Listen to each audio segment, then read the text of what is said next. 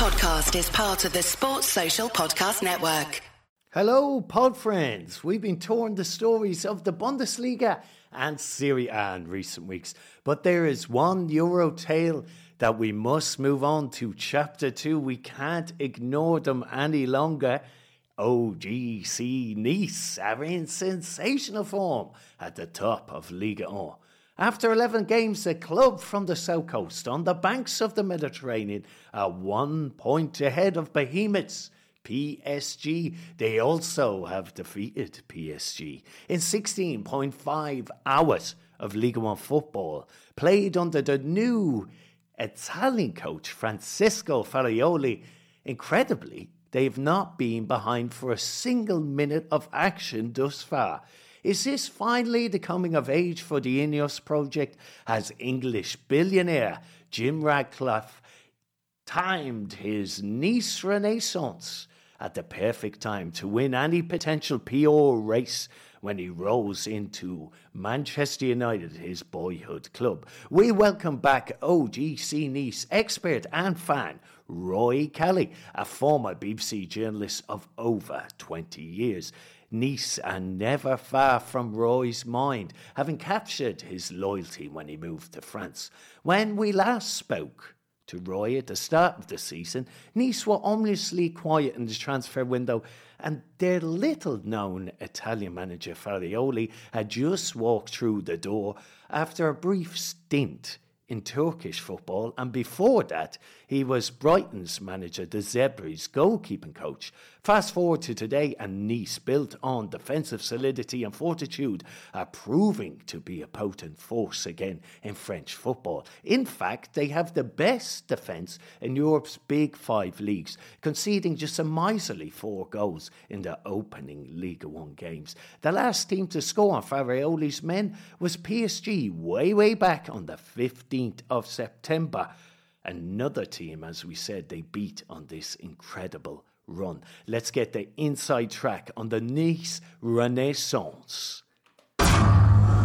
Eurotales.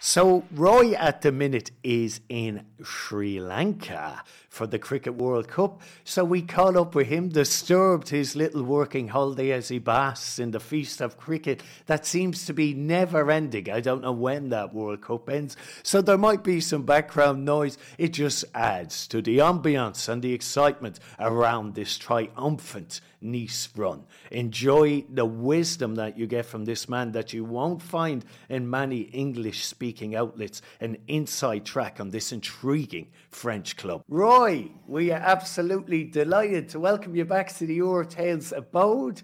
How have you been, my friend? Thank you. Yes, I've been very good. I think rather surprised by what's taking place at the Allianz Riviera, but all in all, very good. I'm on my travels at the moment. I'm currently in Sri Lanka, which something to do with a Cricket World Cup that was taking place in India. Excellent.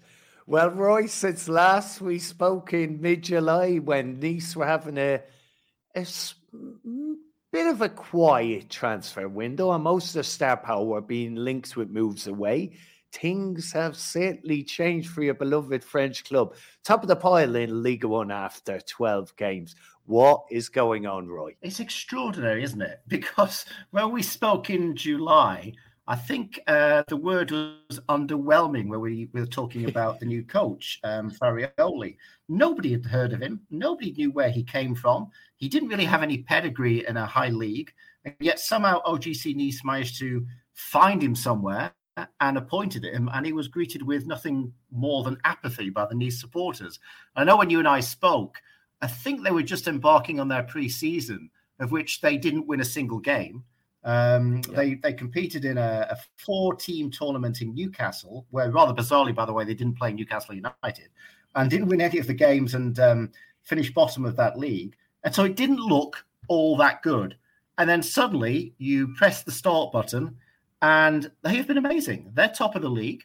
They're unbeaten. They've only conceded 4 goals. They're ahead of PSG. They won at PSG. They won at Monaco. And 25 points at this stage. It's something we did not expect. So I'm kind of slightly astounded. I think most people are, right. Even this guy, this Italian man, Farioli, he's breaking records. Nice's unbeaten run in Ligue 1 now stretches at 14 games, 9 wins and 5 draws. It is the club's longest undefeated run in the top division for 56 years. And this seems to be built, Roy, on defensive solidity. As you said, just a miserly 4 goals conceded so far in the league, and they boast 7 clean sheets. Yeah. How have they become this defensively solid? It's a good question, and I don't quite know what has happened. I mean, we're old enough to remember that the Italian league many, many years ago was based on defense, and it was possibly the least entertaining in Europe at that point. It seems as if we've gone back in time, and that we've got a time traveler who's moved forward by 50 years and suddenly arrived in 2023 and brought his defensive tactics to OGC Nice. I have to say, it is not entertaining, but who cares? We're not here to be entertained. We want our football club to win, and that's what they're winning. But it just seems to have completely changed the mentality. And the thing that I find impressive more than anything is that they haven't gone behind in any of the games so far. And the thing is that they don't panic. And a lot of it is to do with Dante. I think the whole defence in the midfield revolves around that one man. And at the age of 40, it's extraordinary. It's amazing. Maybe the most important signing, as he said, Roy, was Dante extending his contract for another year in May. 22 points in the bag now. Nice's second highest total at this stage of it's the actually competition. 25 now. 22. Yeah, it's still going. It's the second highest. I can't keep up. Second highest total at this stage of the competition the last 40 years. But what makes this Italian man even more interesting, Roy, and we might be open Pandora's box here, Farioli ball, as the French football media has dubbed it. As you said, it's effective, maybe not pleasant on the eye, but his tactics at the minute is more leaning towards pragmatism. But many watchers of Turkish football claim his side, Alanspor, played some mighty fine attacking football during his tenure there. Do you think this is the beginning of a Nice revolution? Oh, gosh, we've said this so many times. I mean, a few years ago, we had Lucien Favre for his first appointment, and he took Nice to the Champions League after leading the title race for about 12 weeks. But of course, we've gone through numerous managers since, Patrick Vieira and Christophe Galtier and Didier Deschamps, etc. And it just, we always think that this is going to be the season. But the Nice supporters now have got themselves into a habit of thinking, well, it's just another transition season. But it's not. You were right. This could be the start of a revolution. Now, if Farioli does bring this expansive attacking football to Nice that, as you said, he's well known for in Turkey, we're going to see one heck of a team, because at the moment they look very, very solid at the back. They don't look like they're going to lose at any stage. Famous last words, obviously. But if he's going to do something like that as well, we're going to have the complete package. And that's going to be really exciting to watch. I mean, genuinely exciting to watch, as well as effective as well. Like you said, they have defeated Paris, Monaco, Marseille, Rennes, have all broken their teeth on this Nice iron defensive curtain. Is it crucial for the club's success that Dante remains fit? Oh, absolutely. It was quite interesting. A couple of years ago, when Christophe Galtier was in his pomp, so to speak, at Nice, there were strong rumours that he was going to ask Dante to retire. Now, could you imagine if he'd done that? Dante just goes on and on and on. He reminds me of Fernando Alonso in Formula One, who's a similar age, who's like a machine. You know, give him a car to drive and he will just drive, and he'll drive very successfully. Dante is exactly the same. He's like a machine. And the thing about it, his performances are not tailing off. He's still got the passion, the exuberance, the ability that he had maybe when he was 20 years younger.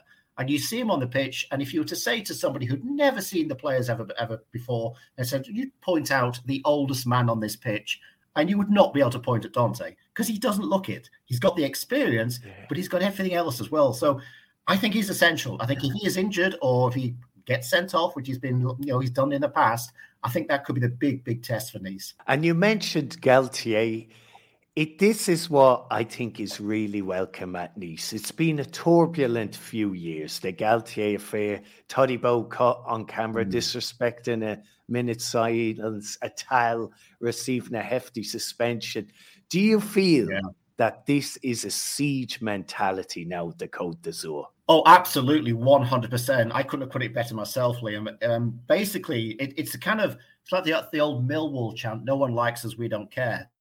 Yeah. It's a similar situation in Nice. And if you ever watch the French media in particular, it's very difficult to find anybody who says anything remotely positive about the club, whether it be the supporters, because they do tend to get themselves into trouble quite a few times, or whether it's because the refereeing decisions that we quite rightly question at times, or whether, it is because there's a lot of scandal. There's been a lot of scandal around the club. And probably it's been embellished by the investment that came in from Ineos. Suddenly Nice were the big club in France, and they didn't reach the standards that were expected by Ineos. And so that, again, the media attention surrounding that as well. So I think there is definitely a siege mentality, and anyway, it's working really well. It's marvellous to watch. And as you said, some of the buffons and statisticians will be scratching their head. They've only scored 13 goals. Lorraine, who are fourth from bottom, have scored 15. Is this also testament to the Polish goalkeeper, Bulka, just 24? Is he the goalkeeper that Nice wanted Kasper Schmeichel to be? Absolutely, 100%. I mean, he was signed from Paris Saint-Germain a couple of years ago, and he was responsible for knocking Paris Saint-Germain out of the French Cup when he's got to the final because he saved penalties in the shootout. And then last year, once Walter Benitez had left and gone to Holland, he quite rightly thought, hey, I'm number one now. This is me. He didn't play a single game last season. He didn't have one single minute of full-time professional football for OGC Nice last season. And people questioned, was it because of Kasper Schmeichel had a contract that said that he had to play every game? Because whether that was true or not, it certainly looked like it. And so you feel for this man. He's been sat on the bench for 12 months. Suddenly he's been unleashed. And we talk about some of the greatest goalkeepers in the league. I think he is up there. He saved 2 penalties against Monaco. He saved 2 penalties. It's extraordinary in one game. I think when you've got a solid goalkeeper like that, your defense is, well, it's built on it, and it's half sorted already. And I think Kasper Schmeichel was a name. He was a personality. He was still a very, very good goalkeeper, but he wasn't a Nice player. And I think this is the difference. You're 100% on point there, Roy. I looked at Y Scouting. It's a treasure trove of stats. And according to their figures and numbers, only Donnarumma and Bizot, who's criminally underrated at Brest, have prevented more goals than Bulka. And as you said, given his inexperience, his performances are really raising eyebrows. As is another babyface left back, Melvin Bard, at just 23. Yeah. He's really caught my eye. He's looking like one of the best left backs in the division. Has he impressed you and the Nice faithful? Well, he has this season, definitely. There are serious question marks last season. People were beginning to criticize him quite a lot, but he has just blossomed. He's totally blossomed under Farioli. And there's another point I wanted to make as well, is that if we were having this conversation this time last year, we would be talking about, as we already have done, Kasper Schmeichel. We'd be talking about Aaron Ramsey and Ross Barkley and Nicolas Pepe, etc., the big name players, so to speak, that Nice had brought in. They've all gone. Every single one of them have gone. And so suddenly we're seeing players like Bard, who were part of the youngsters, who were part of coming up through the ranks, suddenly blossoming. And it seems that, Farioli, what he's doing at the moment is he's looking at the strength of depth in the whole squad and saying, you're ready. And when you've got that kind of confidence from your coach, and suddenly you've got the supporters on your side, it makes all the difference. I think that's what's happening there. And as you said, the injection of youth and hunger, few of them players you mentioned there, they are what is known in the game as journeymen, isn't it? Some of these guys, they put bums on seats and they write a few headlines. But like you described, Bulka there, he's a Nice player. Were these guys actually interested in the club? Yeah. Well, you see, it's interesting because it's all wrapped up with Ineos. Now, as you know, in the summer period, Ineos dramatically reduced their investment in the club. I don't know what the figures are, but from what I heard from very close sources to the club, it was a major reduction. And of course, that goes hand in hand with Sir Jim Ratcliffe trying to get involved in Manchester United in a big way. And I think what happened was that suddenly there was this, I don't know, this sense of relief. Everybody just thought, well, that's okay. We don't have to do this now. We can lower the expectations and we can do what we need to do. And so we don't need to go out and make a big name signing because we don't want them. They're not Nice players. You know, the really big name signing that I've always had a love for, and I wish he was still here now, is Mario Balotelli, who at Nice was absolutely outstanding. But he's been the only one down the years. And so it's a change of mentality. It's a change of culture. And it's basically going back to what OGC Nice were always in the past, a community club. But now they've got something a little bit more special than that. So, yeah, you're right. To get rid of those players, with the greatest respect to them, it was the right decision. And I think at long last, this long road that they're going down is a lot smoother than it was this time last year. And when you look at Melvin Barrett, when you look at his value today, he was signed for just €3 million from luckless Lyon, who were adrift at the bottom of the table. They'll be cursing their luck that they let him go for that. Manny Quarters-Roy presumed, as you said, this will be a season of transition, given the reduction in transfer budget. But given the start, are your expectations changing? How far can your club go? Are you, dare I say, dreaming of a European berth next year?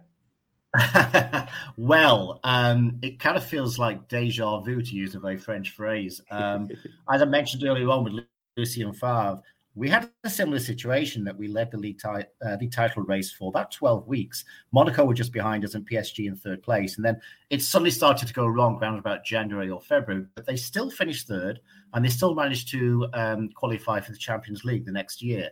When I look at all the teams that are currently chasing these, and that's a nice phrase to use, but when I look at them, I look at Paris Saint-Germain, I look at Monaco, and I look at some of the others, Lille, etc., Marseille, who seem to be a long way adrift already, there's nothing there that scares me. I think Paris Saint-Germain will always be there and almost certainly will take the title. It's just they're like a steamroller. You know, it's difficult to stop them. But there's no reason why Nice cannot finish in the top three and definitely in the top five. So even if Champions League football is not attained this season, Europe has to be. They cannot fall away the way they did under Gaultier a couple of seasons ago. It has to be Europe. And I think they're capable of doing that. Do you feel with the opportunity that is beginning to arise as the season develops, would they be tempted to give this Italian protege manager more money in January for a push at Europe? That's a good question. I'm not sure whether he's the kind of man who would know how to spend it. But I mean, that's me just speaking out loud, thinking out loud, because I don't know him, obviously, and I don't know a great deal about his pedigree. But obviously, every team needs to be strengthened, no matter how well they're doing. And I think if by January, once the winter break is over, if Nice are still in the top three, which I hope they will be, I think you're probably going to have to strengthen in certain areas. Because as we mentioned earlier on, if we lost Dante and if Dante was out of action for a period of weeks, you need another Dante somewhere to be able to kind of stand in that role. So I think money would be made available, but I can't imagine it would be the money of 12 months ago where big name journeyman players, as we said, would be arriving to suddenly bring spectators in. And by the way, we don't need to be bringing spectators in the moment because every game seems to be sold out at the stadium at the moment, which is a very healthy situation to be in. But yeah, going back to your original question, I think money would have to be made available. I'm sure of it. And that's what makes it intriguing watching it. And from the neutral felts looking in, you would hope Todibo and Thuram, they will buy into what's going on here. They won't be tempted to move mid-season. I certainly hope not, because neither of them have been tempted to leave. I mean, I was about to say Moffi as well, but we haven't talked about him. But I think there was a possibility of Thuram going to Liverpool. But from what I can gather, from what I can see, and from what they're saying publicly, these players are just very happy. And if you're happy at a football club and you've got the possibility of maybe winning something, winning a cup, winning a trophy of some description, there's no reason for them to go. And from what I can see, there aren't that many people knocking on the doors of the Allianz Riviera saying, we want to buy that player. Whether it's because it's out of the transfer window at the moment, but there aren't the rumours that there were at the beginning of the season, which is a curious state of affairs, bearing in mind how well the team is doing. And as well, dear, it's a lovely segue. You said that you mentioned Murphy. And during this whole talk, all we've talked about is defence-minded players. But it is the testament to how well they're doing. It's the best defence in the top 5 leagues of European football. It's extraordinary, isn't it? I mean, none of us like to watch defensive football unless our team's winning. And, at the moment, OGC and Nice are doing just that. They're winning. But I do have a few concerns that, they may get caught out soon. They may find themselves on the receiving of a really heavy defeat, because this tends to happen when a team goes unbeaten for a long, long time. And my only concern is up front, and Murphy in particular, who was bought for 32 million euros and turned down Southampton and Everton and Leicester and Marseille to come to Nice, and then suddenly found that he wasn't going to be playing in Champions League football as he was hoping. He's not really on the boil at the moment. He's not scoring goals. He's putting himself into positions. He's been substituted more than he's staying on the pitch, so to speak. And that's what my concern is, that there isn't at the moment an out-and-out goal scorer, and every team needs one. And Nice don't have that at the moment. So I don't want to kind of put a dampener on things, because things are going so very well. But you just got to be careful that in the future, if they do suddenly go on a bad run, which is entirely possible, there's nothing up there up front that says, we'll be okay. We can score more than them. That's what worries me a little bit. That could be an area in January. One of the guys who surprised me a lot is Diop, who was signed from Monaco. Has he impressed you? His free kick at the weekend was beautiful. Absolutely. I mean, that looked to me if it was a Stonewall penalty, but then that's me seeing it with red and black eyes, obviously. But it didn't need to be a penalty, because he scored from just outside the box, and it was a wonderful goal. I mean, he has come on really well this season. He really has. As you say, we got him from Monaco. I think he was on loan to start off with, and then paid full money for him. But I can't remember what the fee was. But he looks really good. He does look really good. And I think if you keep players like Diop and keep them fit and healthy, and he's got that vivaciousness about him when he runs, and he looks like an exciting player. But you need others alongside him as well. And this is what I mean by Murphy and Diop, etc. You need others there. You need someone who kind of basically get hold of them by the scruff of the neck and saying, right, the defense is sorted. Now we sort this part out. So, but it probably sounds very negative, because here we are on 25 points, clear of PSG, Monaco, one away at both those teams, leading the league, as you say, the best league form in Europe since, I think you said 50 odd years, which is incredible. So it is very, very, very positive. But there's just always this concern. I think it's typical football feeling that you're always expecting the worst. Nice have burnt you too many times, right? Finding it hard to trust. My friend, I deeply appreciate your time, especially when you're enjoying the Cricket World Cup, to come back and speak to us. And if this run keeps going, we will have to bother you again in the near future, Roy. That's fine. Well, I didn't really enjoy the Cricket World Cup because England, as you know, failed spectacularly on every level. So, but I was there working as opposed to being a spectator, or being a fan rather. But it was fun. It was fun. India is always a fun place to go to. But yes, I need to get back to Nice as soon as possible, because I'm missing all of this. I'm missing it. They keep winning. I guarantee if I go back, they'll start losing. So who knows? You might bring some luck home with you. Roy, enjoy your travels, and I wish you speedy and hastily trip back to Nice to enjoy Farioli ball. Thank you so much indeed, and hope to talk to you again soon. You're listening to Eurotales, where European football stories are explored one at a time. Make sure you subscribe so you never miss an episode. As you can see, the Nice story is an intriguing one. Was Francesco Farioli possibly the best managerial appointment any team has made in Europe in recent times? Plucked from the obscurity of Turkish football, a goalkeeping coach under Brighton manager De Zerbi, and he is turning heads in Ligue 1 on a very modest budget. Nice have really cut their cloth in recent times. Gone are the journeymen.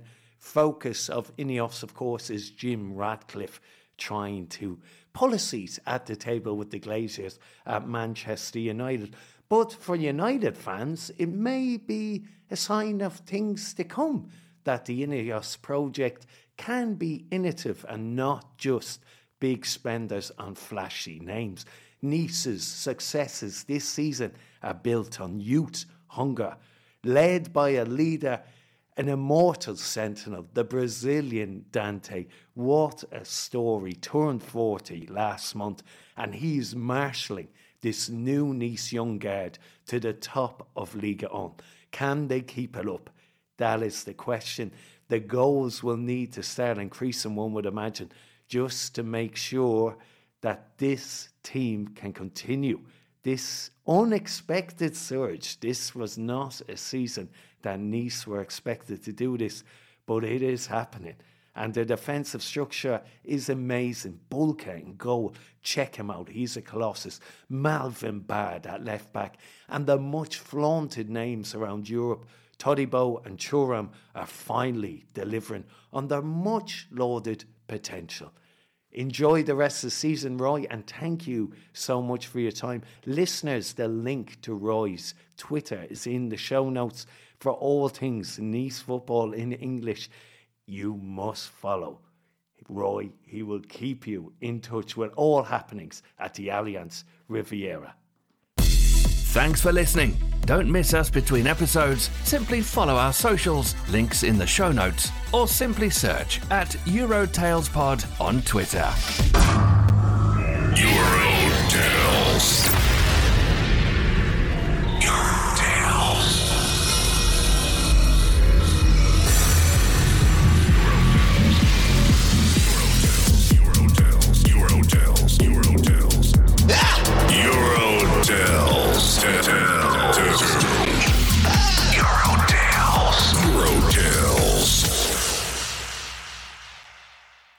Sports Social Podcast Network.